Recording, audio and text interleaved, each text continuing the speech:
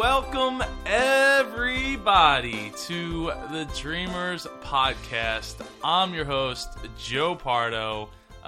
This is episode 236. And of course, I'm joined by my boy Matt here, who's across from me. Hello. You can't see him on camera, but that's by design. And here is, of course, Ava, who's being very noisy today. She's got a lot to say. She went to Target. All right, Ave. Anyway, we got a lot to talk about today, Matt. And so apparently so does Ava. She needs to go to sleep, though. So we're gonna put her in this little thing like this. And we're going to try to get her to rock to sleep while I lay down some dreaming news. If we can't get... We're just very tired. That's basically what this comes down to. We're so tired that it's... Ava, it's alright. Alright, let's change this. Alright, so... Let's move on. This episode is, of course, sponsored by MovieMail, moviemail.com. You can go check it out. It's a great community where you send an envelope, and I think we found the spot here, where you send an envelope to other dreamers and motivated people like yourself, and then they receive, you don't know who receives your envelope, then you receive an envelope from somebody who doesn't know that you're going to receive it.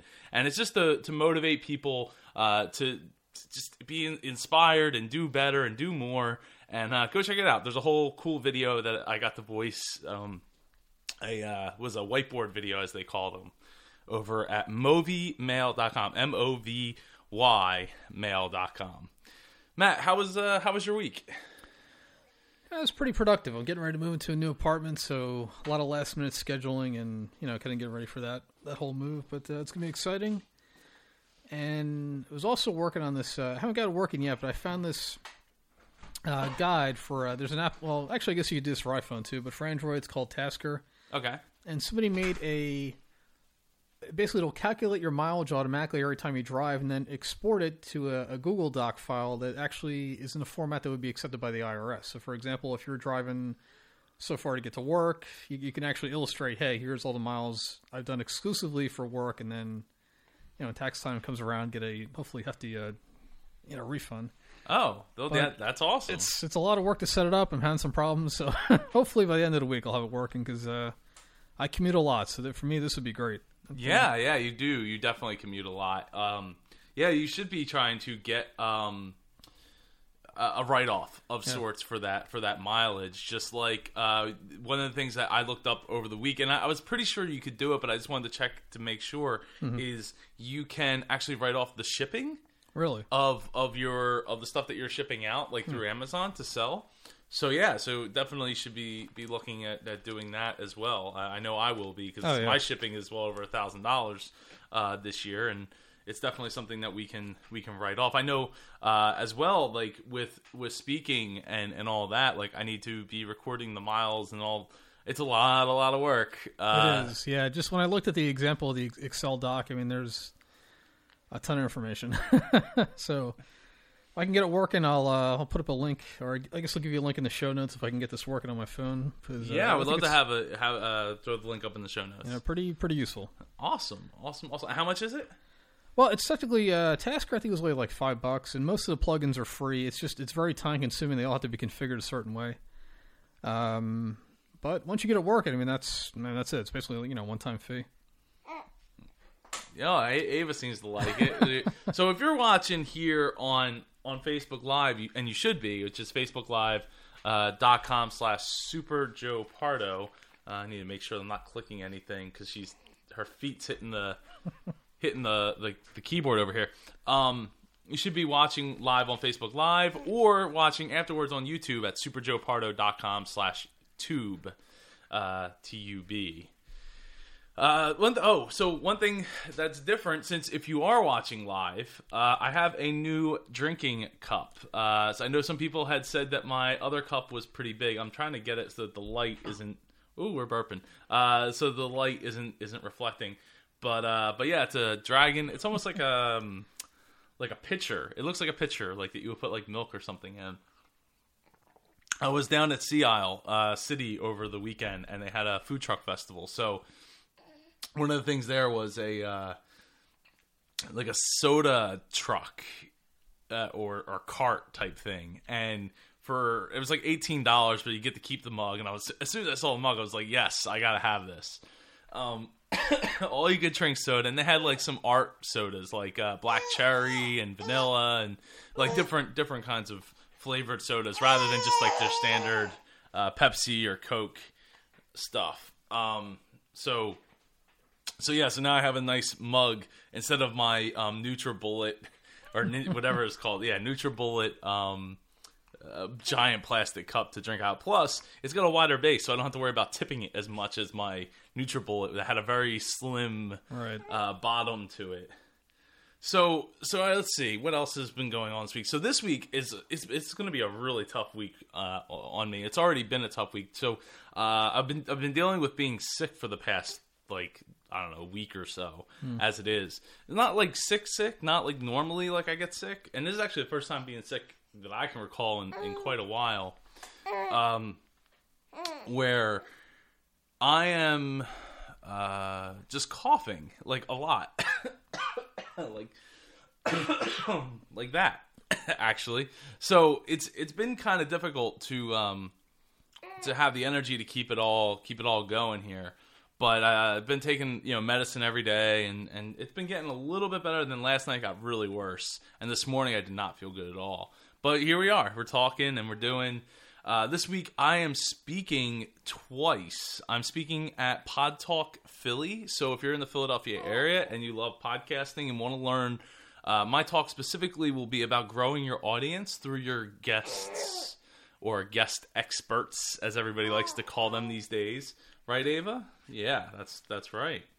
And the guest, the whole guest expert thing, and how you can use it to your advantage versus what some people like to think is the way to go. And I have my own opinions after 2 years of doing it. So yeah, there's definitely some stuff to be learned, some stuff to be discussed, and of course I'll be taking questions afterwards. It's in Fishtown in Philadelphia.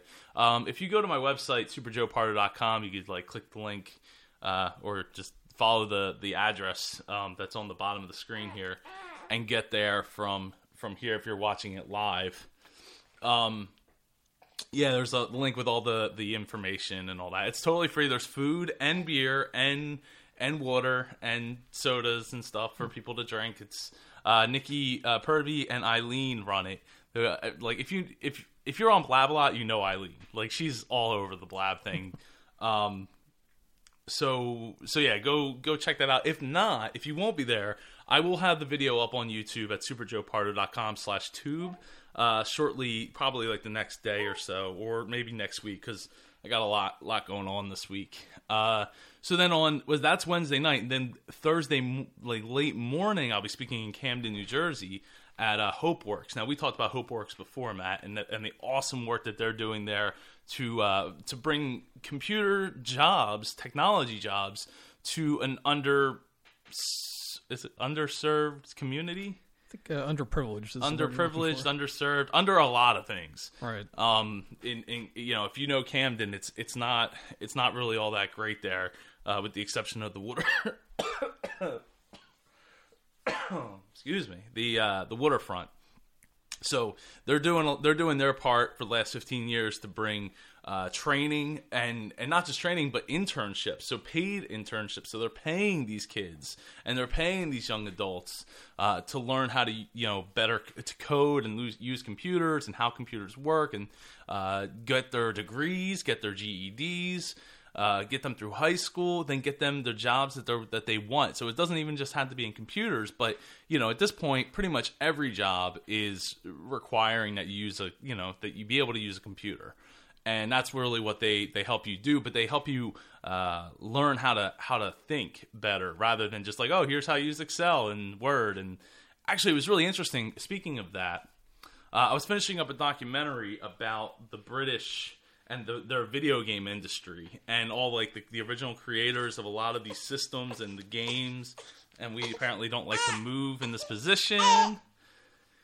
Anyway, so I was watching that, and what what stood out to me was that in especially in England, they have a severe amount of kids not going into computer science classes. They're treating their computer, and I think actually kind of, I mean, we weren't really like that, I guess, but kind of we were treating their computer classes more like, here's how to type, here's how to here's how to work in Excel, and here's how to do it, and it basically is turning these kids off from the idea of becoming computer engineers, computer scientists, programmers. Like it's really like killing their future as far as that goes, and we all know that technology is the future, so it's really important that they get kids back involved with computers more than just like, here's how to work in an office setting, because that's boring. Yeah, no, it's exactly what they were teaching. You're right. It was, like being able to type quickly, and then like the most basic Excel access, Word. I mean, stuff that anybody can pick up. Just really not that useful. I mean, if they had done something like kind of basic scripting courses or just anything with programming, there's so many other avenues I could have pursued that would have been more useful. But, right. And there was, I mean, we had access to other classes, but I think that kids, they need to know how things work in order to figure out how to use them better, especially while they're still young and they can absorb that type of knowledge, versus when they get older and they don't have time to be like, well, let me Google how this works, because that time just doesn't exist. I mean, look, I'm sitting here with Ava and trying to keep her happy at the same time having this conversation with you, Matt, and the live streamers and the podcast and all that, and watching, to make sure that everything's recording properly and we're videoing properly and all of that. Hey, all right. We'll just keep bouncing. We're just gonna keep bouncing. So it's really tough. Or it's tough in the sense of where these kids are coming from, and then getting an amazing opportunity to learn stuff that they would have no opportunity to learn otherwise. So then the other thing is, I'm speaking at the UN, United Nations, in July. I think the 17th. I think it's July 17th. So that's going to be awesome. Looking forward to it. It's gonna be a great time. I'm gonna miss this little girl, of course, while I'm away, because I'll be in New York without her and Melissa, of course. So it's gonna be sad being away. That'll be the longest I've ever been away since this little girl was born. So, oh, Ava. All right. So let's see topics here.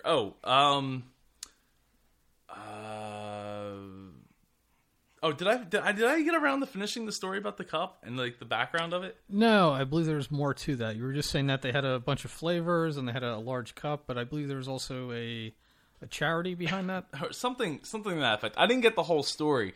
And maybe if you go online, it's sodacityonline.com. From what I understand, it was started up by a bunch of firefighters who were first responders on 9/11.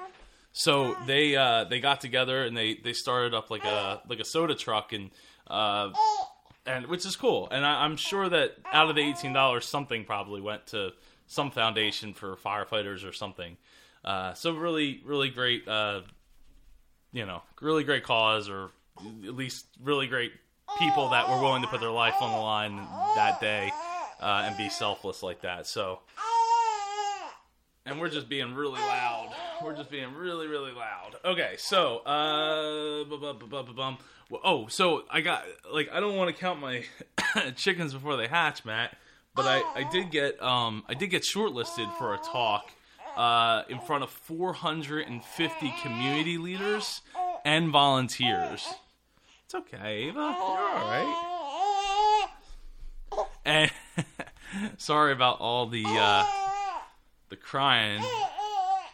Anyway, it's an amazing opportunity, and I hope that I get it. I feel like I'm pretty qualified to do what they're looking for, and hopefully we'll find out in the next week or two whether or not I am lucky enough and fortunate enough to get it. So, it's funny. I was just thinking, so many podcasters and radio and And really anybody trying to record is always trying to go out of their way to get the best possible sound with the least amount of noise. I mean, myself included, as far as like getting these, Shure SM7B microphones and making sure that my computer is as quiet as possible. And none of that matters because you got an Ava in the wings here who's just going to town. Yeah, she's not having it. No, she is definitely not having it, and that's okay. I'm not too worried about it. So the month of July, I have a lot of things coming up, mostly in this week or in early July. But what I really want to do in July is focus on bringing the show to possibly more than one day a week, where I do like these topic talks and utilizing some of these topics that I've talked about in the past and maybe expanding upon some of them, updating some of them with new views that I have. And really that goes along with upgrading the YouTube channel, the superjoepardo.com/tube, and just really elevating that to bring it to like another audience. And then utilizing those YouTube videos as audio files, as like short episodes. So these episodes might be like 2 minutes, 1 minute, 5 minutes, 10 minutes. It depends how long it takes for me to talk about a topic. Sometimes as I can be kind of long-winded as you all know. So, yeah, but I'm really excited about the proposition of bringing the show to YouTube in a more formatted, regular sense. So I'm just looking down at my shirt, and it's all got spit up on it. So yeah, so I'm really looking forward to that. So look forward to that. I don't want to make any commitments yet as far as like how many days a week extra I'll be doing or how often they'll definitely be. I'm gonna try for one extra show a week, but we'll see what happens. Sometimes maybe I'll be able to get some more than others since they're short, but probably like around like a Thursday or a Friday release date. So like every Friday have like an extra episode where you can check out a topic. And it's just real short, and we go in and discuss it as in depth as we can. So let's see here. So I had a question over the weekend that I saw that was proposed about do I get nervous before I go and speak? And I don't know, Matt. Like, well, you got to see me the other day at the Kittypreneur Expo. Right. Would you say I was nervous? No, you weren't. It's funny because I was actually asking the same question. If you had any anxiety about going up on stage, and you said no. It's for you, it seemed like it was pretty easy because you went up there, you launched right into it. You didn't seem to get hung up on anything, and you didn't have any index cards. You're trying to flip through, like you were just prepared, professional.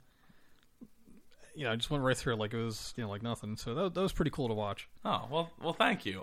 Yeah, no, I having slides helps but in some ways having slides doesn't help because you can't really go off topic too much because you're kind of on that rail of it. So for me, my response to that is it really, I don't get nervous if I know that I can talk from the heart, right? So, like, if I know that if what I'm going to talk about isn't something that I don't understand really well, or because in order, they said, like, who was it? It was either Ben, I think it was Einstein, but it might have been Ben Franklin. It's like, if you can't explain something simply, then you don't know it well enough.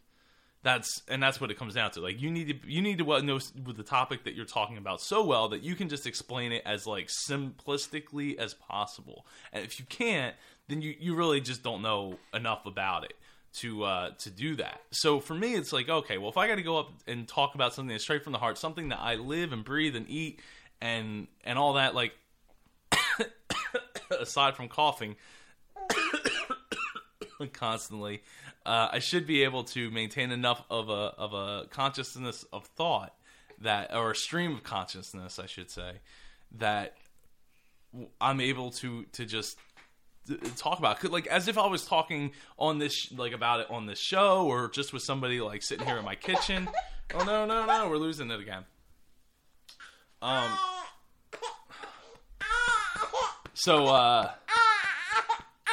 And sometimes your stream of consciousness gets thrown off a bit.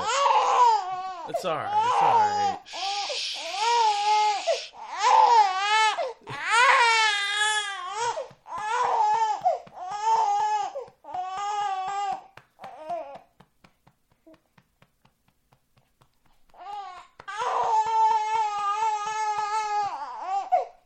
It's like a contest in here. Just say how long can we maintain a yell? All right, hold on. We're gonna do something that calms her down. That's it. All right, so yeah. So for me, like, I think that if you can do something that comes from the heart, comes from your mind, comes from a place that you understand so well that it's just it's second nature to you. And in my case, entrepreneurship. Business, dreaming, all of that, apparently making a baby calm down, all that comes to mind, and I could talk to those topics pretty well without need of a lot of forethought. Now, with that said, forethought is helpful because you do want to I don't want to say draft, but like build a story that people can follow, right? Like a beginning, a middle, and an end. And it's really important that you're able to do that, because if you can't, people will get lost. And I know that sometimes I'm not always the best at doing that, and that's why if I try to make bullet points, at least in my mind, and keep those bullet points fresh in my mind, I can follow along with that and connect the dots. I also attribute a lot of that ability to do all of that through from DJing, from my past in DJing, being able to build a story of music, building, and all of that. So it's really important, though, that you build that arc. And I know, Matt, you as a storyteller, you definitely know how to do that beginning, middle, and end part really, really well. And that just comes from essentially practice. I mean, part of writing is the more you read, the better you will be at writing, because you start to learn how to put a story together. You increase your vocabulary, and you learn how to build interesting characters. But like anything else, if you don't put it into practice, you're not going to be as good as you could be. And it's a tough field to stand at, and is same thing with public speaking. I mean, that's or trying to go to sleep, apparently. Well, yeah, that's it. There's a beginning, middle, and end, and right now we should be in the middle of sleeping, but we're having trouble just getting to the start of it. Could be teething, right? You're saying maybe she might be what's going on. Possibly. She has been drooling a lot more in recently than she was just before, maybe like 2 weeks ago. So she might be. She quite possibly could be teething. She likes to chew on the frozen. They look like dog play toys that you put in the refrigerator or freezer, and she definitely likes to get her mouth all nose. So, well, I don't know. Don't know enough. I'm not a doctor. It'll be a little while before she gets to go back to a doctor, which is actually surprising how much time there is between those doctor's visits. And so for me, I don't get nervous. I used to get nervous.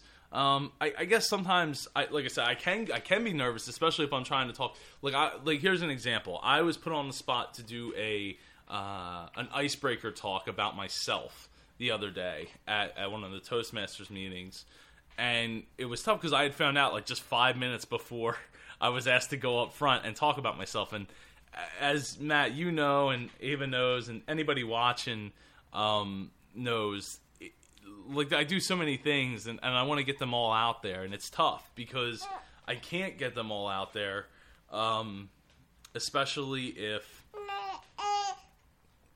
this goes on. But more importantly, excuse me, it's tough to get all those things out there, and so you have like 3 minutes. So I was like, I'm trying to talk about myself. It's like I have to pick just like one thing that exemplifies everything. But at the same time, I want to explain everything. And they told me afterwards, they're like, "Oh, you did a good job. The problem is you tried to talk too much about everything. Like, you have a lot inside, and you want to let it all out, and you can't."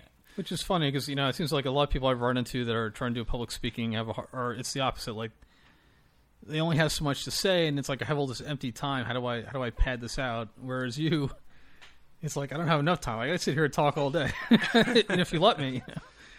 But I don't like to. As the business side of things and as the human side of things, I'd much rather listen a lot of times because that's how you learn. That's how you understand other people. That's how so many things can happen for you if you listen.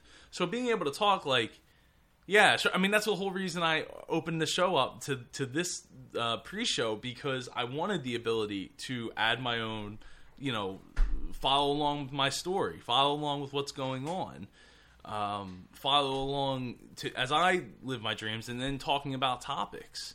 And maybe what will end up happening is I'll do more of me talking about myself in these pre-shows and leaving the topics for these mini episodes. I don't know. We'll see how it goes. I mean, so far I've had so much fun doing these, not just the live streams, but just talking with, catching up with you, Matt, and having Ava here, who's like staring off into space now, finally, for the moment. It's just been a lot of fun, and it's been really dynamic for me as a podcast. Excuse me, as a podcaster, and not having to be a slave to editing all of this. And yeah, sure, there's lots of crying and I'm coughing, and no, it's not perfect, but I think it lends itself to the fact that, look, I don't have time for that. I don't have time. I barely have enough time to get on this mic and do the live recording as it is.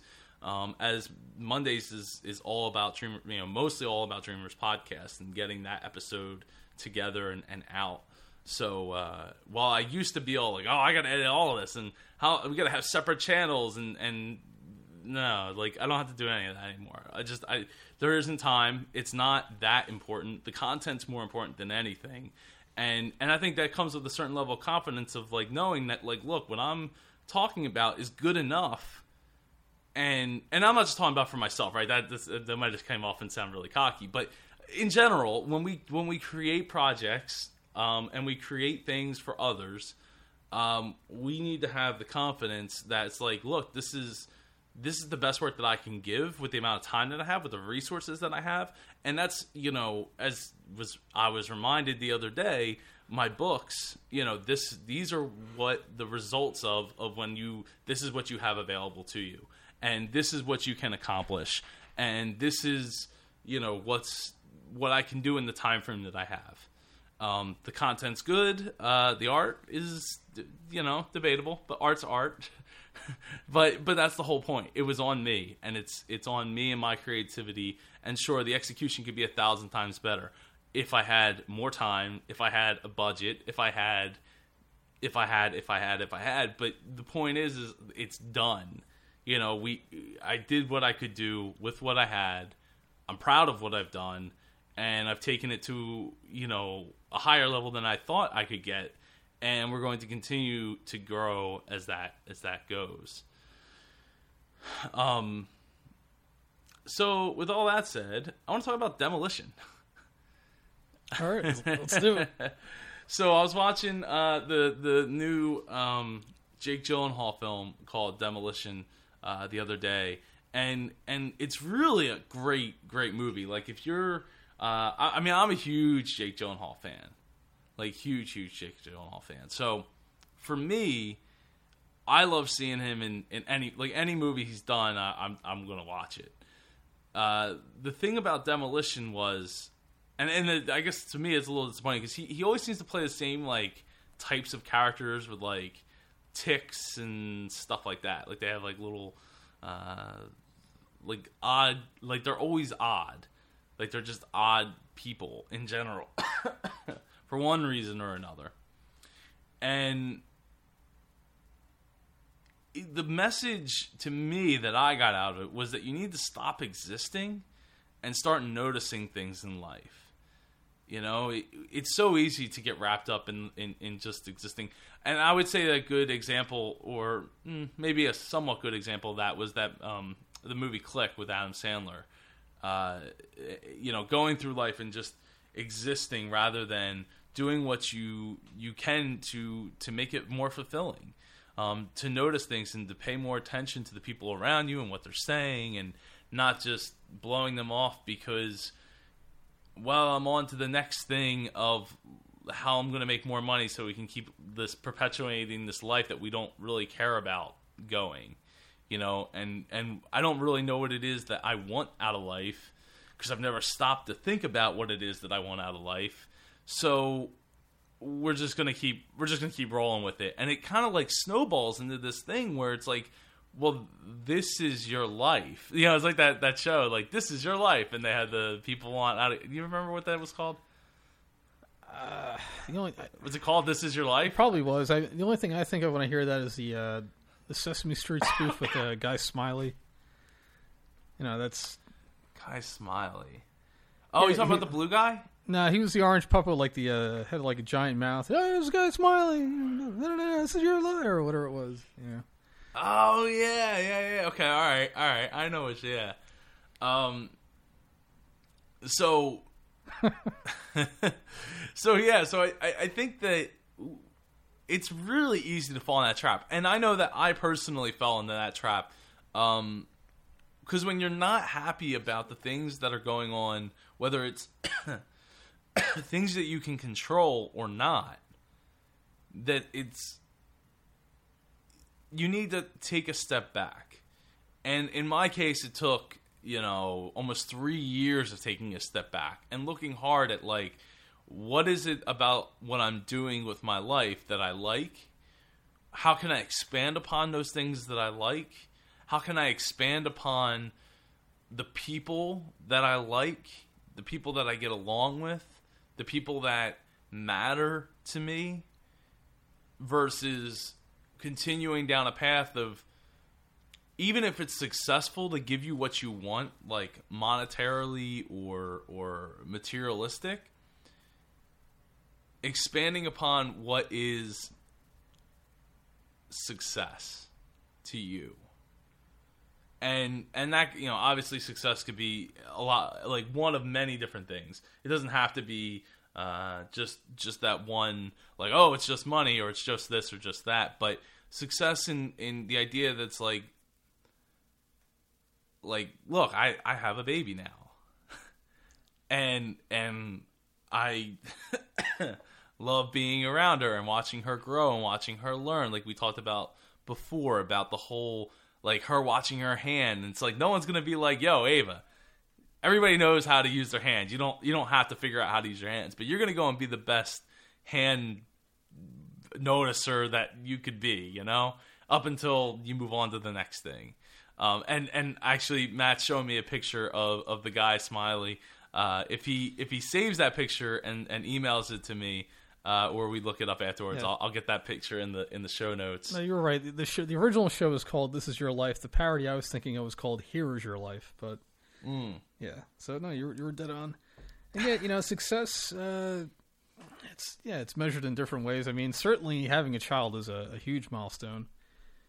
And, you know, yeah, we talked before. I mean, yeah, I don't think anybody's going to come in and say, oh, you know, well, that's not impressive. You know, we all had babies, or, you know, we all have hands. Ooh, big deal. I mean, it's probably like that one jerk somewhere. Somebody has to be I'm sure somebody gotta be rude, but doesn't like their life enough to want to go and try and ruin others, right? Or just bring others down, like, without even realizing that they're doing it. Yeah, there's people out there like that. I mean, but the thing is, you know, okay, so what? I mean, you're confident in what you're doing. Ultimately, what does it really matter to you? What some stranger or some, like, angry family member or you know, whatever says or thinks about you? And, you know, it's like in the course of your day, it really means nothing. It's irrelevant. In fact, it's almost in certain ways, it would be a compliment to you. It's like, wow, they took that much time to hate me or to say something so nasty. Like, am I really that much more impressive? They got to, like, try and bring me down to their level. You know? Well, yeah, right. And It's tough because I've run into that whole, like, I don't want to brag, but technically everything that I do and everything that I could be doing and anything that I could be showing, whether it's online, like living a certain life or traveling around, like, technically that's going to make somebody unhappy about what it is, or turn somebody off to me or what I'm doing. And not just me, and I'm not just trying to I'm trying to pin it as anybody that's trying to do whatever it is that they're trying to do. Like, whatever it is that you're trying to do, like, there could be somebody else out there that feels a certain way. And it's tough because even though, like, I don't want to spend time thinking about those people or the people that want to bring me down, you do get a little satisfaction when you could be like, hey, look, I'm doing this. Right. What are you doing? But I guess I could lie and be like, oh, well, it's because I want to inspire people to do better. Like, everybody should be happy, right? Everybody deserves a right to be happy. And I think that no matter who it is, no matter what kind of issues that we have with each other or whatever's going on, like, even if you're going through a divorce, like, the other person deserves to be happy in whatever capacity that is. And if they can't be, well, then that's a shame for them.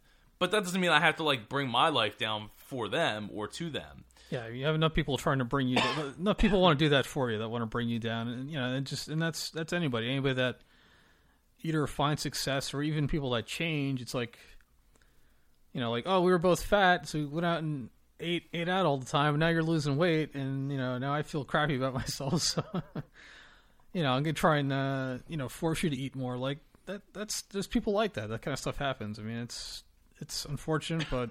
Right, they don't want to see you elevate yourself. Right. Excuse me. Those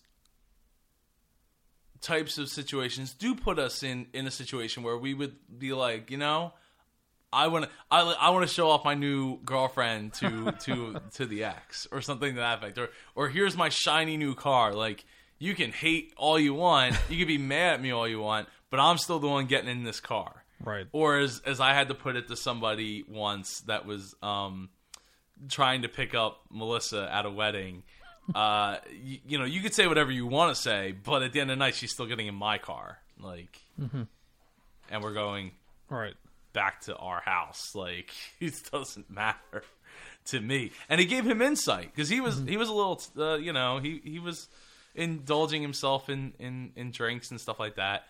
But you know, and it's flattering to you know, it's like, oh, well, you know, somebody's hitting on my wife. I mean, obviously they find her beautiful, so, you know, it's flattering for her to be hit on, but at the same time, well, no, like, it wasn't. She was actually, she was not happy about it. Maybe the guy, was he like a troll? Like, was he being really, like, saying some nasty stuff? Or? I guess. I don't know. I kept ignoring from across the table.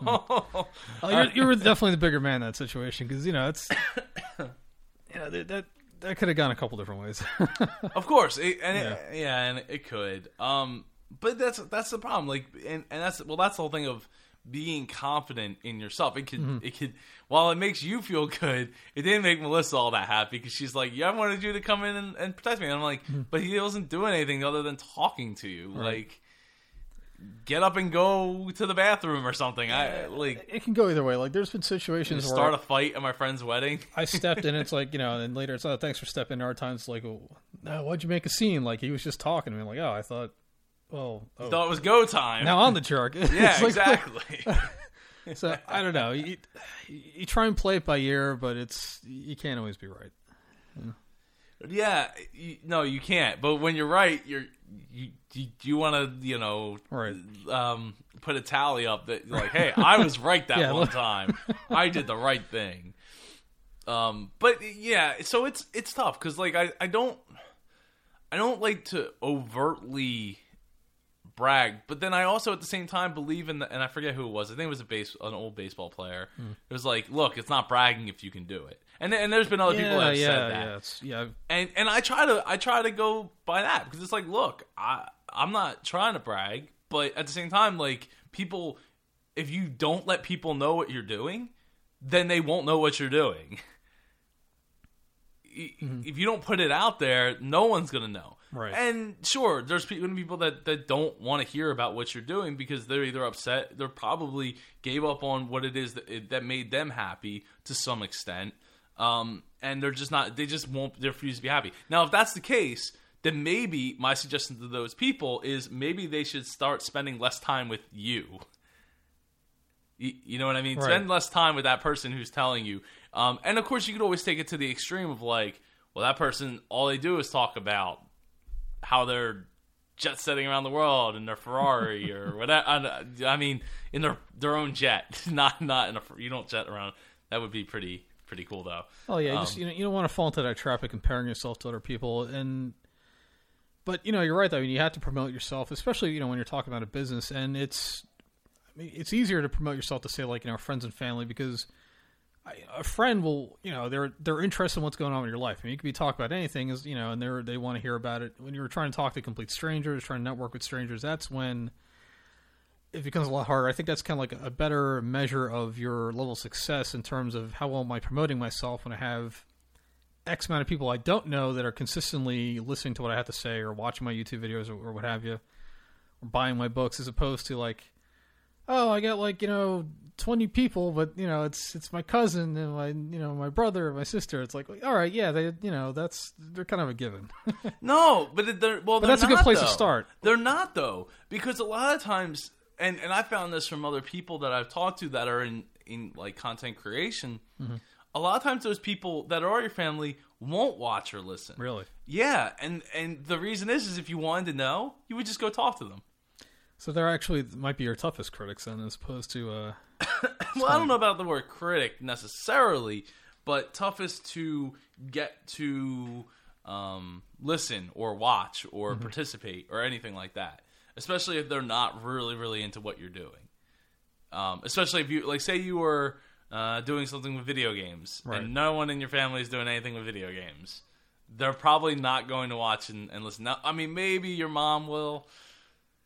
Maybe your dad will, maybe once in a while. But, if they really don't know, then chances are they're probably not going to invest that extra time. Maybe they'll check it out once, and they won't be negative about it, but they don't know. So that it doesn't pique their interest. And that's fine, because when you do things like that, when you do anything really, you're not supposed to be for everybody. So it's okay. It's okay. You can let it go. Yeah, I don't think there's any like universal, TV show or podcast or anything that everybody agrees is absolutely worthwhile. We must always tune in.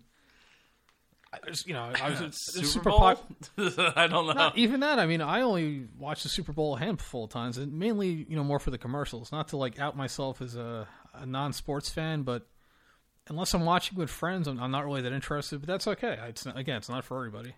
Yeah, but you still watched it. Like, even if you just watched for the commercials, you still partook. Well, even then, I mean, I could just get the commercials, later on YouTube. But that's again, true. it's in this case, they just put the commercials out before the thing even happened, so you already seen some of the commercials. A lot of it is, humans are social creatures. We want to go out and hang out with our people. Like, anything's more fun when there's somebody else involved. Like going to a concert or watching the Super Bowl or what have you. Right. You can do it by yourself, and you go out and have a good time, but it's much neater if you're like somebody else is there, like, oh, I remember when this happened, and then, some crazy thing. Instead of trying to explain it after the fact, it's like, oh, it was so amazing, and they're just kind of giving you a look, and you're like, well, you kind of had to be there. Right. Well, yeah, and that, of course, that's a lot of times. You just have to be there. So it really just comes down to being confident in what you do, why you're doing it, and staying steadfast about it. But at the same time, like, going back to the example of like, well, is it showboating? Like, oh, well, I'm wearing a Rolex, like, and I'm driving this expensive car. To a certain extent, like, I get it. Like, I get it. Like, you could be dressed as like anything you want, but if you roll up in like a Bentley, people are just going to all of a sudden make an assumption that, wow, he must be like a rock star. He must be doing something where he could just dress however he wants, and society's just going to accept him because clearly he's driving an expensive car. And I just don't know how I feel about that. It's kind of It's a thing. shame. I mean, because on one hand, it's like if like, you mentioned Kanye West in the past. Basically Kanye West, his job is to promote himself. So of course, if you're dressing flashy, driving flashy, it's good for you in turn, promoting yourself and getting out there and getting people's attention. But on the other hand, it's like, well, I'm trying to be humble about it, trying not to rub it in people's faces. So I think you could find a happy balance where you can be happy about things you've accomplished, but not be like a total jerk about it. Unless you are a total jerk, in which case it's not going to make a difference. Well, okay, so like with the example of Kanye West, like when Kanye West did the album with Jay-Z, they did that. They did a music video where they actually they took saws and I think it was a Rolls Royce, I think, or a Bentley, one or the other, and they cut the roof off of it and then sold it for charity. Like, no, you don't get to just do that. And I mean, obviously you got to have the money, and obviously they're so well established or whatever. But that's like, oh, you're showboating for a good cause, because nobody else is probably going to go buy a multi-$100,000 car and then just cut the roof off of it like all willy-nilly with a saw for a music video, and then donate the money that to charity. So it's difficult, but at the same time, like, you should be able to be comfortable with the things that you want and the things that you own. So it's just difficult. To me, it's a difficult situation because, like I said, I don't necessarily like to showboat, but in some cases, like, it doesn't matter what you're going to do or what you're going to own.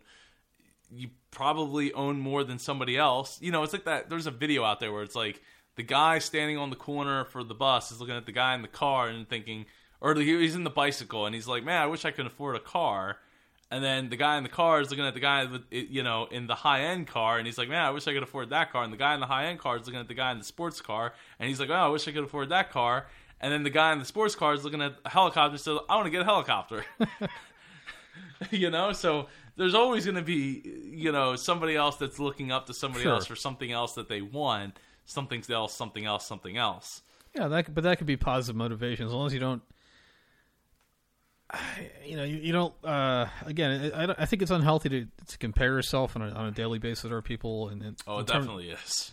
But it doesn't hurt to have somebody you can either look up to or just somebody that's done something like, oh, I want to do that. Like, that's good. That's positive motivation, but not.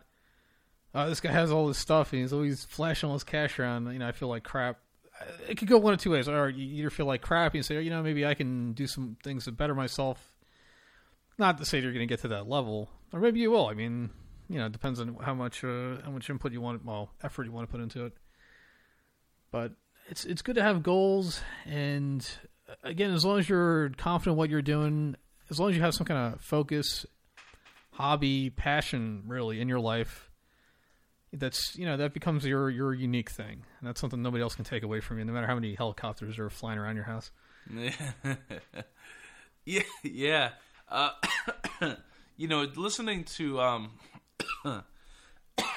was mentioning my friend Nikki earlier. I seen a video that she was talking in, and she had mentioned something about having these people that grow up and like the only thing that they dream for or want, and I'll preface this after the fact, but is money, like, and expensive things and all that. It's like, but they don't have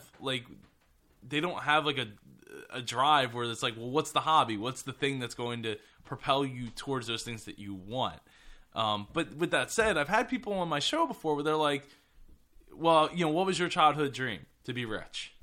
I think I've had two. Well, to be rich wasn't the exact words for one, like a couple of them, but there was the general gist of like, I want to be financially okay. Or well off, either one. But so it's I think by and large, I think that you really need something that to latch onto rather other than like, I just want to be rich and I just want to have these cars and I want to have this and that, and utilizing that as a justification for yourself, to me is really, it's really tough. It's tough because that means you haven't given much thought as to what it is that you can contribute to the world to make you worth that. That stuff that you want. It's definitely a difficult topic for sure. For some people to have to sit down and break it down to like, what is it that I want? How do I get there? And I mean, that's why I wrote the How to Dream book. That's why I have the talk, and in the talk and in the book we talk about what kind of life is it that we want to live. If we want to live in the country, like in the countryside or farm or something like that, like we don't need to make as much money as we would if we wanted to live in like Manhattan. It's you just don't. So you need to know what kind of life it is you want to set yourself up for, not just I want a bunch of nice stuff. You could live in the middle of a farm, like in middle America where it's really cheap to live, and have all the nice things and everything that you could possibly want. But if what you wanted was to live in the city, in New York or LA or wherever that's expensive, then you need to know that. Like you need to ask and answer these questions up front so that you're not making the wrong decisions before it's now you have a lot more hurdles in front of you to make it what you want, to make it go where you want it to go. So anyway, I think we're going to wrap up here because this cough and my throat, and I have 2 talks to give this week. One in Philly, one in Camden. Really looking forward to them. And hopefully I'll still be able to talk by then. What else is going on tonight or this week? I'm being interviewed. My girl Kim is having me on her show, all talking about e-courses and like the experience that I had building my own e-courses, my own website and everything, and how I eventually went a different route altogether for it. What else? Oh, I was supposed to go to a Chamber of Commerce meeting. I keep missing them because they're so early. They're like 8 a.m., which isn't early, but it is. Like, it's early for me now, especially with her, to get up and to have everything, all my ducks in a row in time for me to head out to the meeting. So, looking forward to going to that. And then at night, I'll be in Philly. Then I'll be in Camden. And then I don't remember where the rest of this week is. But yeah, there's quite a few things going on this week. So looking forward to all of that. And there were some other topics I wanted to get to. I'm sure I'll get to them next week, including procrastination. Yeah, that's been really bad about that. Need to get better on the whole procrastination thing and talking about dealing with it. Ava finally went to sleep, so that's why I got quiet during the show here. Aside from my coughing, Matt, I really appreciate you coming over, talking. Yeah, as always, happy to be here. Next week you'll be moved to your new place. I will. I'll be so far away. How are we going to do this? I mean, there's always Skype. Or, you could walk. Yeah, I'm really not that far away. So. All right. Well, let's see. Moviemail.com. Go check it out. superjoepardo.com/tube. Go check out the YouTube channel. And hit the subscribe button, the like button on this video and all the other videos. If you enjoyed the content. I know Ava fell asleep, so it must have been pretty boring. And my voice is really tired.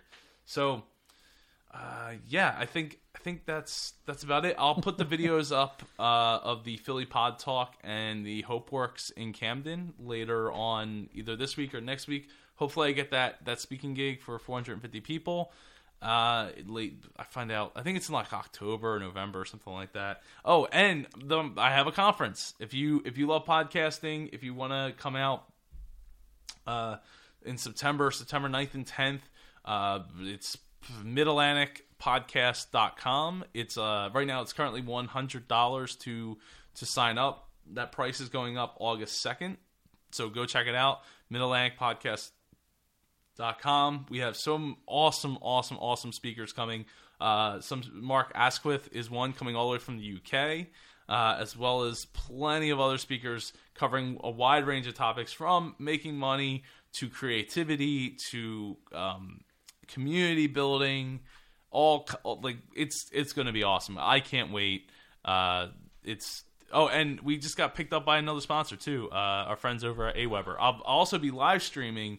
I think in like 2 weeks, I'll be heading over to AWeber's. Their world headquarters is actually just over the bridge in Pennsylvania. So looking forward to that.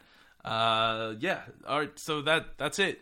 Stay tuned because the interview this week is Robert Hartline. I forgot to mention him.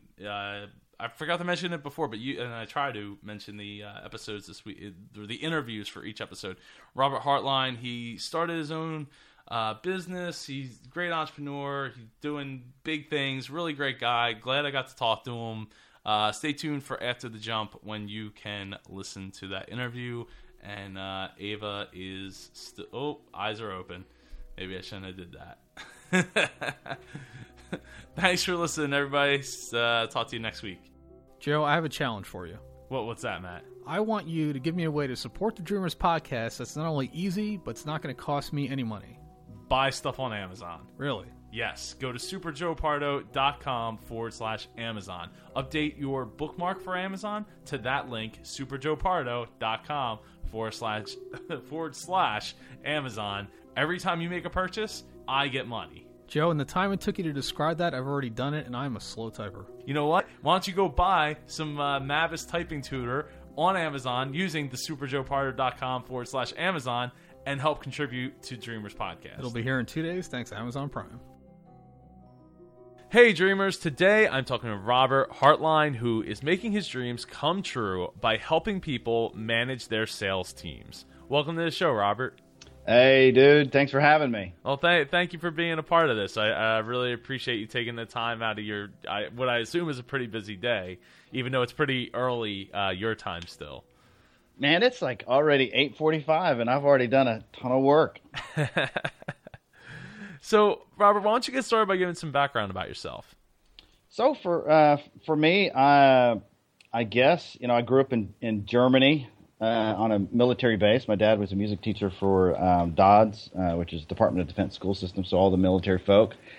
In Europe, they have a school system, and because my dad was affiliated with DODS, we didn't really move around much. We stayed in the same place. So from second grade to graduating high school, I was always in Germany. But for me, I was kind of the band geek, and you're a DJ as well. I DJ'd in high school, and that was kind of my thing. And back then, it's super expensive to be a DJ because you had to buy the records. So that dates me already, right? So now I see these DJs, they got the cool setups that freaking does everything for them. And I'm just like, geez, back in my day, I had to have a freaking crate full of records. And, man, when everything come out new, I had to have it. So I'm always jealous of those guys. But anyway, I just, decided to come to Tennessee to try the music business and discovered that I don't really like country music and I don't play guitar. So I decided that probably that wasn't for me, and so I started my sales career. Wow. Okay. All right. So yeah, I mean, Tennessee, Nashville, I guess in particular. I know that there was quite a few producers who decided to go down to Tennessee to record, including, I think Justin Timberlake and Jay-Z, because they're like, they have all these awesome sounds that come out of these studios, so maybe we should go and check it out, even though we're not country artists. Right. Oh, yeah. There's a ton of artists that not have nothing to do with country that come to Nashville. Just in general, it's just a freaking awesome place to be. And if you haven't been lately, we have our own TV show on ABC. I mean, we're like freaking Dallas from the 80s, but we have our own show right here, right now. That's how a lot of people actually think about Nashville as coming to visit. So, it's a bustling city. It's a fun place to be. Yeah. At some point I would love to come on down. My friend, Logan, Guloff is from there. He was on Master Chef Junior. So, I'd love to get down and get to meet him and now get to see you as well. Yeah, perfect. So definitely have a reason to come down at some point. So, all right. So let's talk about the first steps that you took once you were going to start transitioning away from music and into sales. Yeah, well, for me, like most people, when you're growing up, the school system, they need workers, right? The school system isn't trying to churn out entrepreneurs. I mean, can you imagine what it would be like if nationally we encourage entrepreneurship from an early age? Well, I think the closest we get is the science fair when it's or create an invention, and that's that was like in fourth grade. So, about 8 years, of nothing else after that. Yeah. I guess it's a necessity. I mean, if we encouraged entrepreneurship, it makes you wonder. I mean, would we have the workers to do the work? So it does make sense. And but for me, I was super lucky. I guess getting this just random opportunity to sell phones door to door, and I call it super lucky because I don't, I was lucky in the fact that my first week I had some early wins that kept me going. But I see so many people that start a sales career and they get scared of talking to a prospect, or get scared mostly talking to a stranger. And if they don't have an early win the first couple of weeks of their first sales career, they may go, well, sales isn't for me. I'm not good at it. I'm not, people won't buy from me. I'm just not any good. And I tell everyone that I don't really care who you are. You can always get better at selling, whether you decide to make it a career or not. But I tell all my team members that come to work for me, I'll tell them, listen, I don't care what they told you in school.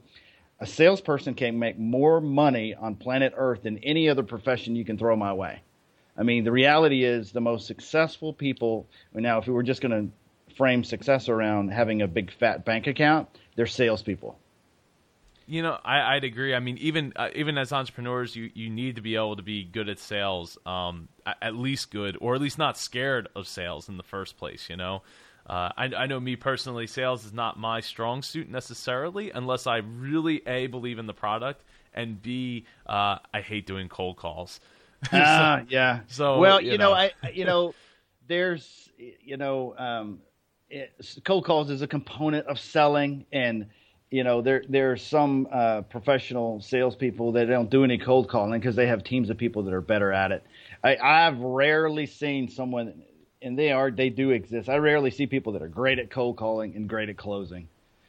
Typically they're kind of one of the other. But cold calling, I could spend a week talking about cold calling and tips and strategies, but sales is much more than the cold call, for sure. Yeah, for me personally, on my experience, I did do, they weren't cold calling, but it kind of was, because we had one of our stores was not doing so well in the sales department, so they were like, oh, Joe, why don't you go up there and like be a salesman for one day a week? And I'm like, it's like an hour away from here. It's it was mostly through the winter, the winter months. So, it's like, you got out of the car, you're slipping on ice, and, and these people don't really want to see me in the first place because it's a store that's not really doing well so already on top and of then, and then you show up and you're like in their nest. Yeah, and I'm like 25 at the time, so it was just not, for me, it's like, not my favorite thing to do. Yeah. Well, I'll tell everybody there's so much information out there to help you sell, and so many coaches and so many. The information's out there to be better. If you choose to be better, it's there. You just got to make the choice. I would agree. I mean, especially with YouTube and blogs and articles and books and even TV shows, as we were discussing before we started recording about Nathan For You and the marketing tactics that he was using to help businesses get more customers. Yeah, I mean they're out there, but I could totally see like trying some of those in those situations. I mean, I don't know to the extreme of like putting an alligator behind a tiny door somebody would have to crawl through and then walk past to get a TV at $1 or whatever it was. That show is probably the best marketing show that I've seen on television. I think it's better than some of the Shark Tank and these other shows, just because, I think some of the best ideas that you see in marketing are the extreme ideas, things that you just would not think about.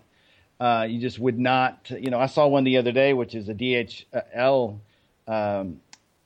marketing tech. They had giant boxes that they put, we deliver faster or something on the cover, but they froze them so all the ink, you couldn't see it. They look like black boxes they're picking up, and then when they deliver them, they turn bright yellow, and they're in New York City taking these big boxes all over and spreading the word, from UPS and FedEx. So, those, and that's what small businesses have to do to sometimes kind of stand out and to market.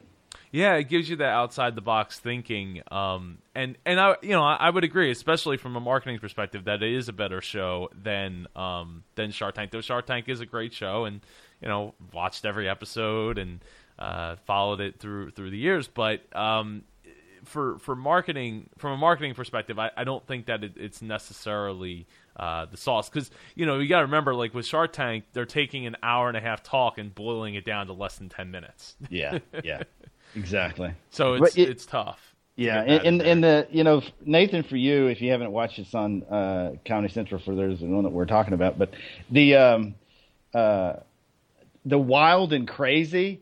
If you look at some of the ideas, if you could just tone down the wild and crazy, there's some validity to them possibly being a success. And he does something. This is what he does.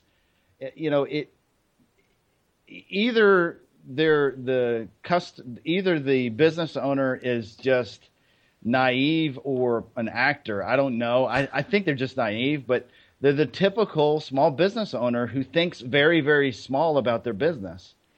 And you see this every day with clients, that they think so bootstrap mentality that they're their worst enemy. No, I'd agree. You just reminded me of the commercial in the bathroom. So as soon as you sit down to use the bathroom, there's a TV comes on, and there's a little commercial for the restaurant. But the reason that came up was because he realized that nobody else had public bathrooms within like a 3 or 4 block radius. So he's like, "Hey, there's our opportunity." There we go. That's awesome. But that's how. But it's that same type of outside the box thinking that I think goes back to sales and goes back to marketing yourself, and not necessarily marketing yourself, but coming up with ways that's marketing without actually being blatant about it, right? Yeah. I remember when I have a chain of retail stores in Nashville, and I was opening a store on West End, very busy street. The actual store was on the second floor, like retail desert. Like, who freaking leases a space on the second floor? That was just me not knowing any better and me trying to be cheap and et cetera. And so I programmed my computer. So, and this still holds true today. Most areas of town, the phone number is attributed. So the prefix of your phone, you get the prefix, the area code and prefix. So, in our area, 615 and 321. Well, I made this Excel spreadsheet of 10,000 numbers. So, 321 0000 0001 0002. So I wrote this script in this modem for my computer, and I had the computer call every single number, and it would ring one time and hang up. Now, I changed my phone system to have a greeting, and that says, "Hey, thanks for calling," I'll say blankety blank store on West End Avenue. Please hold while your call is connected. And the beauty of that is about 40% of the dials would have someone call back, like, who was it? Like, why'd they call? And say they'd call back and they'd hear my message. And it didn't cost me a penny. And so, but, those are the things that, you do as a scrappy business owner trying to make your mark and get attention. And, and to this day, of all the crazy things I've done, the best thing that works is the freaking flyer and going to a business and hand it to someone. I mean, that works. It does. I mean, that was one of the things, the key things that I'm, working in my family's business was not only just having a flyer, but being different from all of our other competitors by it being color, which always bothered me because color is like crazy expensive, and we all know what happens when you mail out catalogs and stuff like that. And it's like, oh, this is nice, and then it's off into the trash, but the color compared to the competitors, and they let that go on for, well, actually up until the business was sold last year. They just, other competitors would always just do the black and white thing. And while my dad was always like, we gotta have color, I'm like, you realize how expensive this is, because it's not just one page. He would do was it like the 11 by 17s, and he would bifold like 2 or 3 of them together and make like a book, I mean, a really basic book, but a book of sales. Yeah. It's crazy, but it did help throughout the years, and that kind of stuff. It stands out, especially when you have a desk full of papers and they're all black and white flyers from our competitors, and that's the one thing. Yeah, that's really a good point. I also say it's always funny when when we would get orders written down on the notepads of our competitors, because we don't do notepads. We did the color flyers, and we did a huge like a vendor night where it was free buffet. It was a great buffet with seafood and stuff like that, and open bar. So that was like our big thing for like since the 80s, was bringing in our customers. We bring 800 to 1,000 people into a hall, and all the vendors got there. But yeah, so we wouldn't do a lot of those notepad things. It wouldn't be until way towards the end of the life of the company that my dad would invest in that stuff. But it was always funny that we'd get it like, hey, this is our competitor's notepad, but we're getting the order on it. Yeah. Oh, that's great.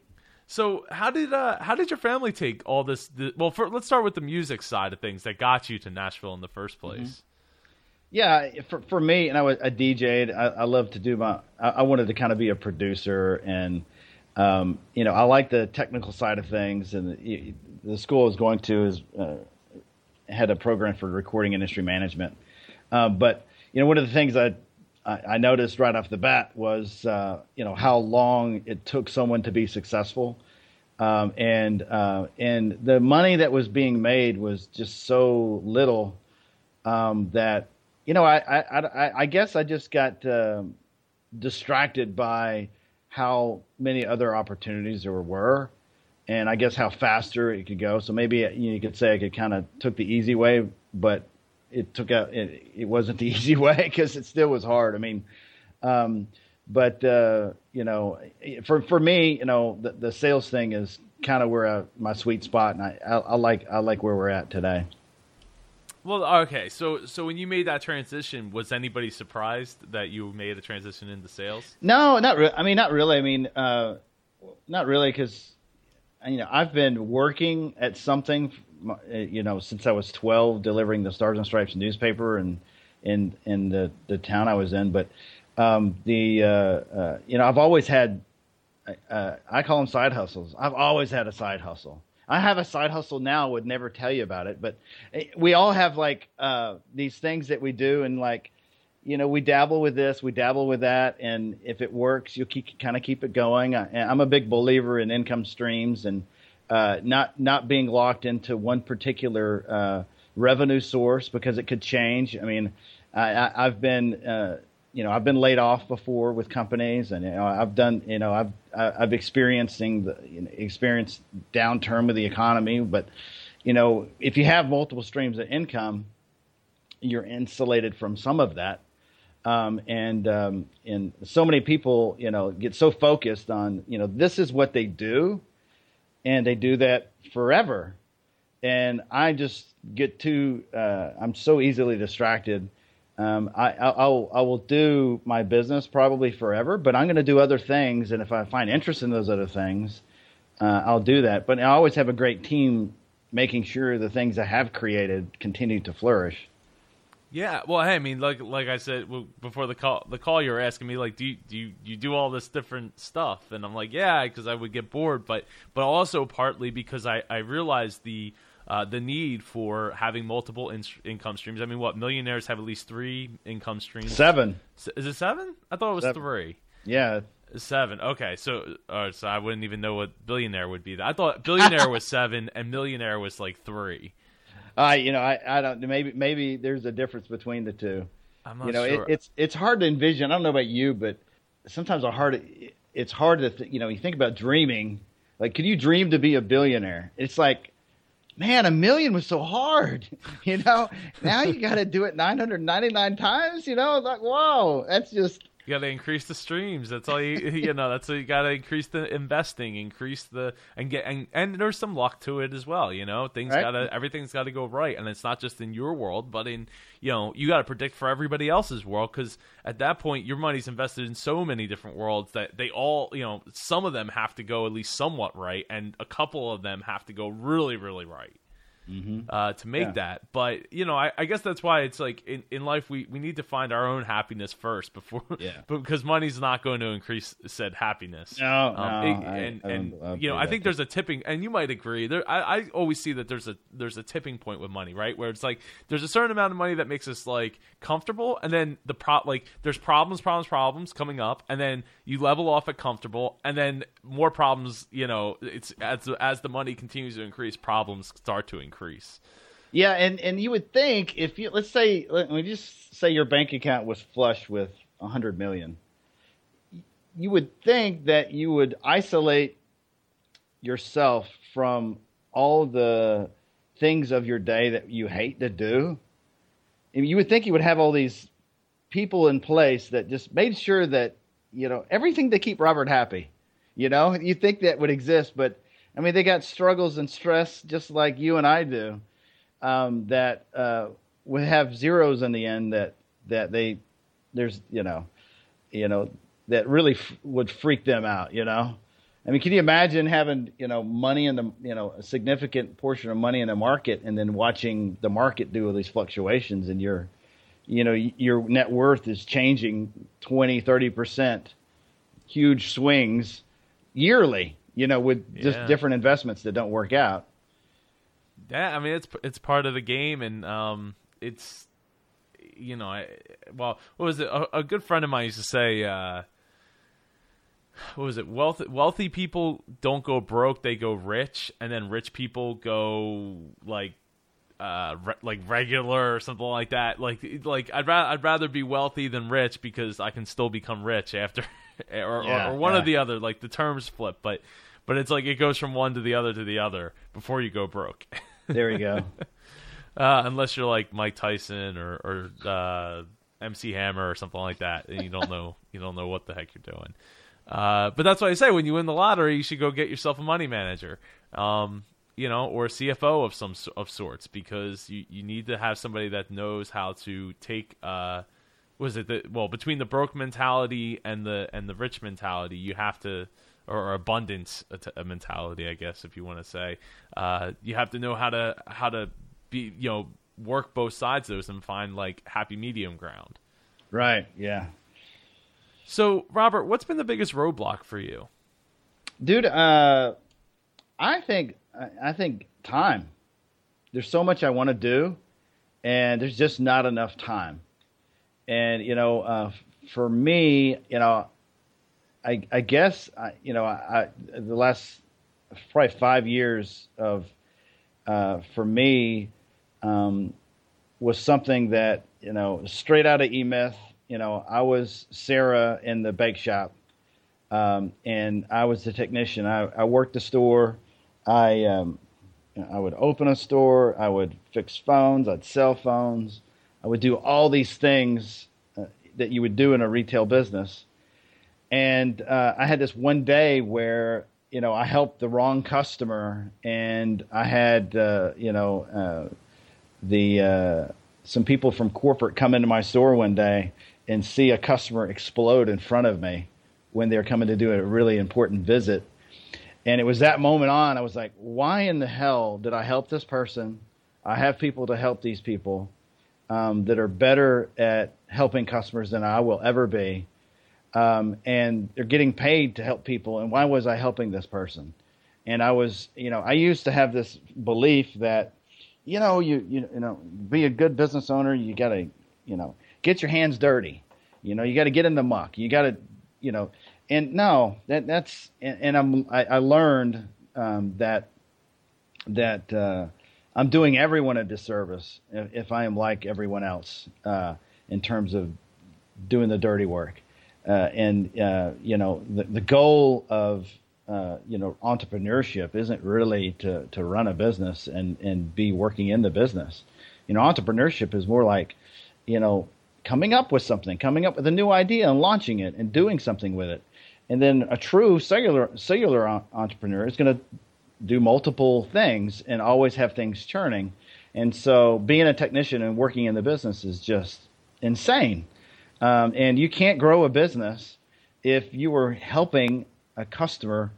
You just can't, And I talk about this with a lot of entrepreneurs that maybe they're solo entrepreneurs and they have this mentality. They're the salesperson. They actually build the website. They do all these things, and the reality is, you need to outsource, all of that because, and this is something I tell people all the time too, is like, listen, if something happens with my two hands, and let's say I was a dentist, and something happened with my two hands, and I had a ski accident and I broke my arm, what would work be like on Monday?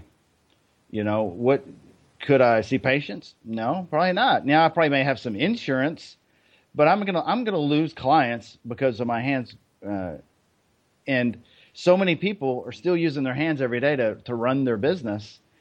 And when there should be a team of people that run your business, because, I don't work for the company works for me, and it works for me and it pays me. And so that's what the company that you build or your business you're building, it should be working for you. You should be working for it. So I guess what was holding me back, I was just in this frame of mind that I got to do everything. And so I got into a mastermind group about 8 years ago or so, and that for me has been just totally changed things for me. You're still with that mastermind group? Yeah, it's called the CEO Roundtable, and I'm in that one, and I'm also in EO, Entrepreneur Organization. Oh, very cool. So that's been very helpful for you to get you out of that mindset of you have to do everything. Yeah. I mean, if anybody listening to this not in a mastermind, I promise you, your income, if you were going to compare yourself with another business of equal revenue or whatever, and one guy starts getting into a mastermind, the other guy does the same thing he's been doing, within a year, you're going to outperform your competitor, the other guy. You're just going to do it because you're going to learn so much, and peer-to-peer learning is where it's at. Wow. Having a safe place to talk about your problems with people who have similar problems. In EO, they really train this thing called Gestalt, which is the act of giving advice based on a personal story. So, Joe, if you said, you got this issue with this person and da-da-da, if you're in an average mastermind, you're going to have a bunch of people talking about what they do. And the reality is they don't have they don't have the stories behind the advice they give. And there's lots of people giving crappy advice. And one thing that's happened to me a couple of times from general conversations with people is I'll tend to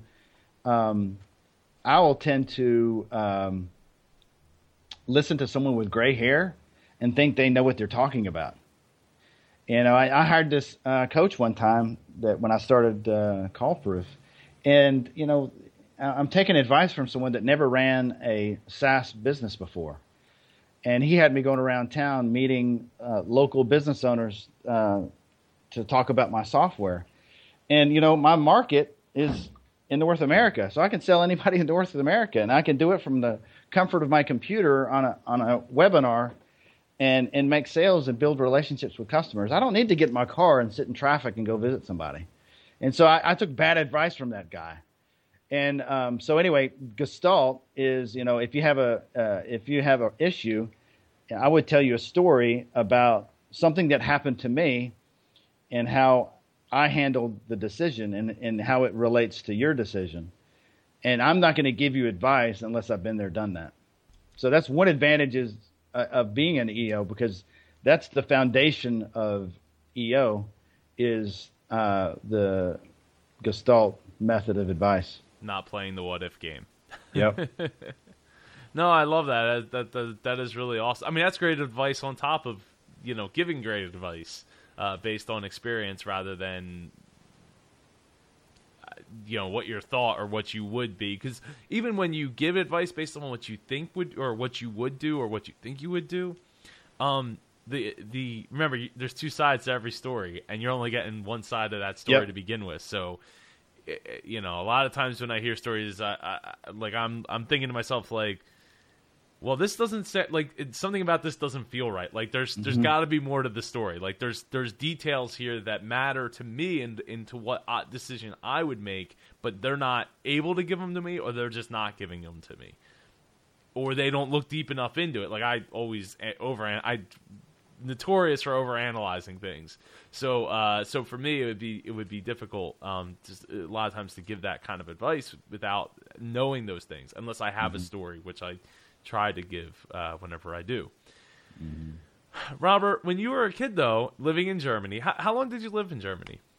From when I was 8 to 18, so 10 years. Oh, wow. So, yeah, majority of your childhood. What was your childhood dream growing up? Was it to be a DJ and / producer?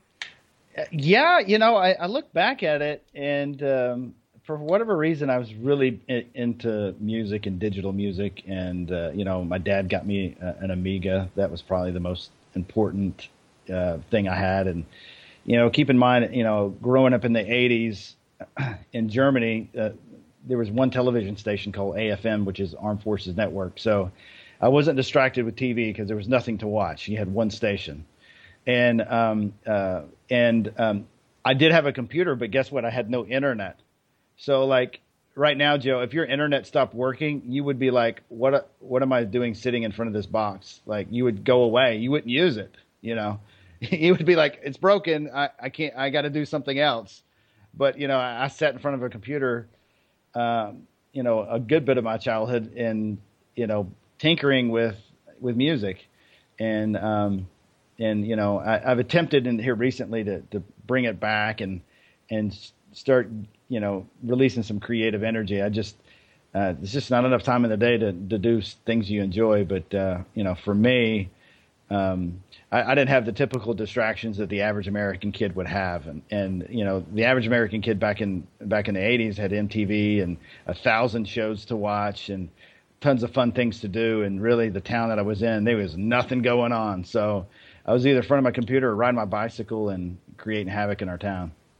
Oh, I love that. Though, so to give credit to myself, I would probably I would probably do some writing or something like that. But yeah, without the internet, I mean, so much of what we do on the computer nowadays relies on hinging on internet. I mean, like outside of doing some writing or maybe I'd probably play some games, but games that I don't play online. So then it narrows the things you can play, doesn't it? Yeah, well, a little bit, but I only I would go play PlayStation, which I don't play online anyway. I just play like Madden and NHL like campaigns or whatever. But so I get that feel of being a GM and making trades and cap and all that stuff. But yeah, it does. It really does limit. Like when the internet doesn't work here, it's a bit limiting what I can do. Though maybe I would get to use the turntables that are sitting to the right of me that I've been neglecting for the last year and a half. There we go. So all right. So with all that said, Robert, and you kind of alluded to it, but what do your dreams for the future look like? For me, I think I want to build. I want to create an incubator for, potential entrepreneurs that want to go out and create something, and I want to try to eliminate some of the hurdles that I guess a lot of these incubators we have an EC Entrepreneur Center in Nashville, does great work, but I think the model is broken because a lot of these kids, and I just say kids, people with great ideas, they come to these centers and they become these PowerPoint pitch deck education system, and they're really building pitch decks but not building businesses.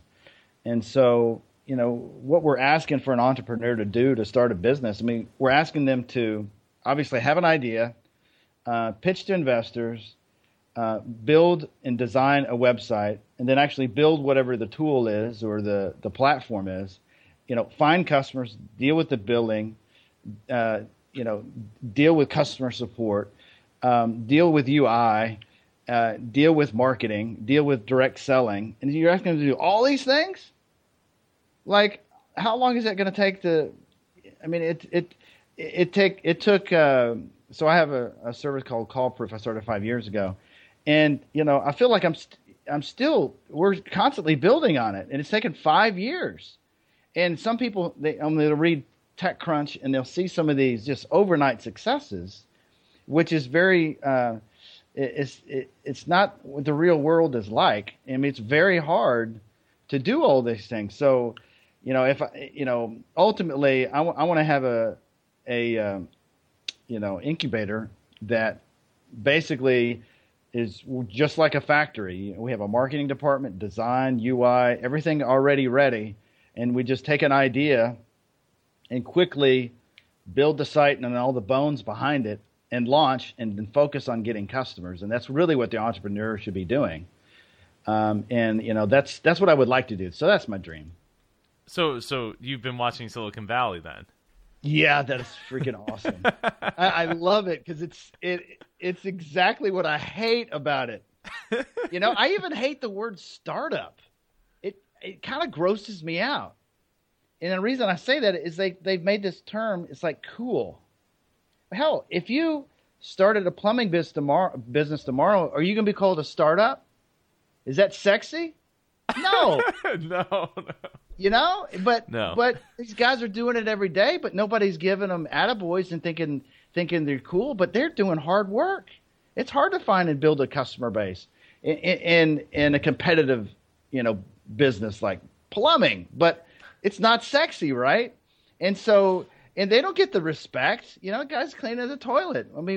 But he's taken as much risk or more starting his business than some joker that came out of an Ivy League school that thinks his shit don't stink. Yeah. So anyway, don't get me on this road, man. Oh, well, it is it is a term that, well, you know what it is, because it's been linked to tech startup. And I think that's where it's like we start dropping the tech part, and it's just like we associate as a tech. It's just like on Shark Tank. Everyone comes in, oh, we're a tech company. It's like, well, not really. You're just kind of loosely pulling that word tech because you use computers to do what you do. Yeah, if you went to a coffee shop in Silicon Valley and said, what do you do? I have a startup. Like, everyone has a startup. Everyone. Like, even if they don't, they have one. Well, how else are they going to get the millions of dollars from for their investors or from investors for their startup if they don't have a startup? You gotta start somewhere. That's what's so broken. To start a business, you don't need investors. You don't, unless your idea is crazy, out of this world, huge. But you better have a way into that market to sell whatever you think you're going to create. And so, the only person I would ever entertain investing in is someone that came from a niche that has a problem that needs to be solved because they had thousands of customers they worked with all the time that needed this fix. And all we have to do is build it, and they're ready to sign up. That's exciting, Yeah, no, definitely. And as long as they have the background. You see Mark Cuban, it's like, oh, so you guys started like a security, a network security company. Which one of you guys is the network guy? Oh, well, we hire I'm out.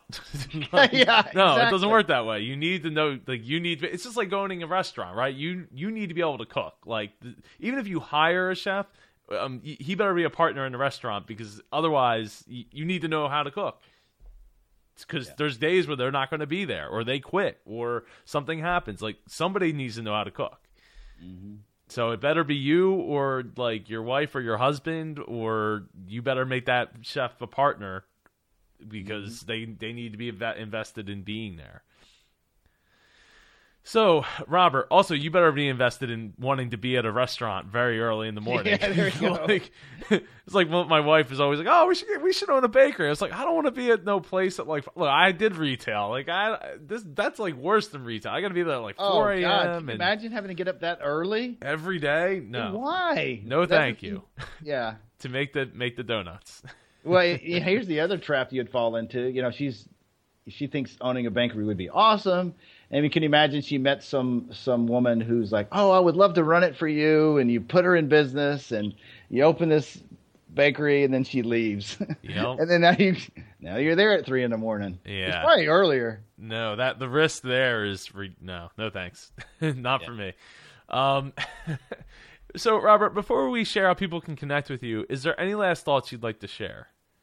For me, being a dreamer is, I have three things that I do in my world, and I learned this from Jack Daly, and that is, I lead, I learn, and I think. And if I'm not doing those things in my day, and I'm being a technician in my business, I've done something wrong. And so, figure out what your three things are that you do, and really focus on what those three things are.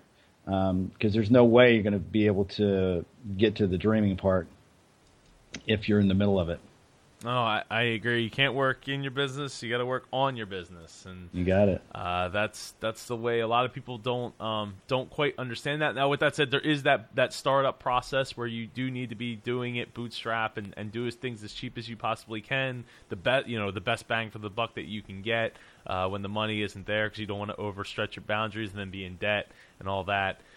Or take some big huge loan to try to make it all work, because that's a big gamble. So how can people connect with you, Robert? So, man, I'm easy to reach. I have a blog out there, callproof.com/blog. We have an app for outside salespeople on Android, iPhone, helps manage the daily activities salespeople do. But you can reach me at robert@callproof.com. Very good. I will have those in the show notes so everyone can connect with you, Robert. Thanks, Joe. Thank you. I really appreciate you taking the time and dropping all this knowledge here. And just it was great to get to know you as well. So I really appreciate you taking the time. Hey, thanks, man. You take care. Thank you. You too. Thank you for joining us for this episode of the Dreamers Podcast.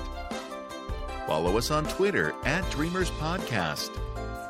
Join us on Facebook at facebook.com/Dreamers Podcast. If you or someone you know would like to be a guest on the Dreamers Podcast, please send an email to j@jpar.co.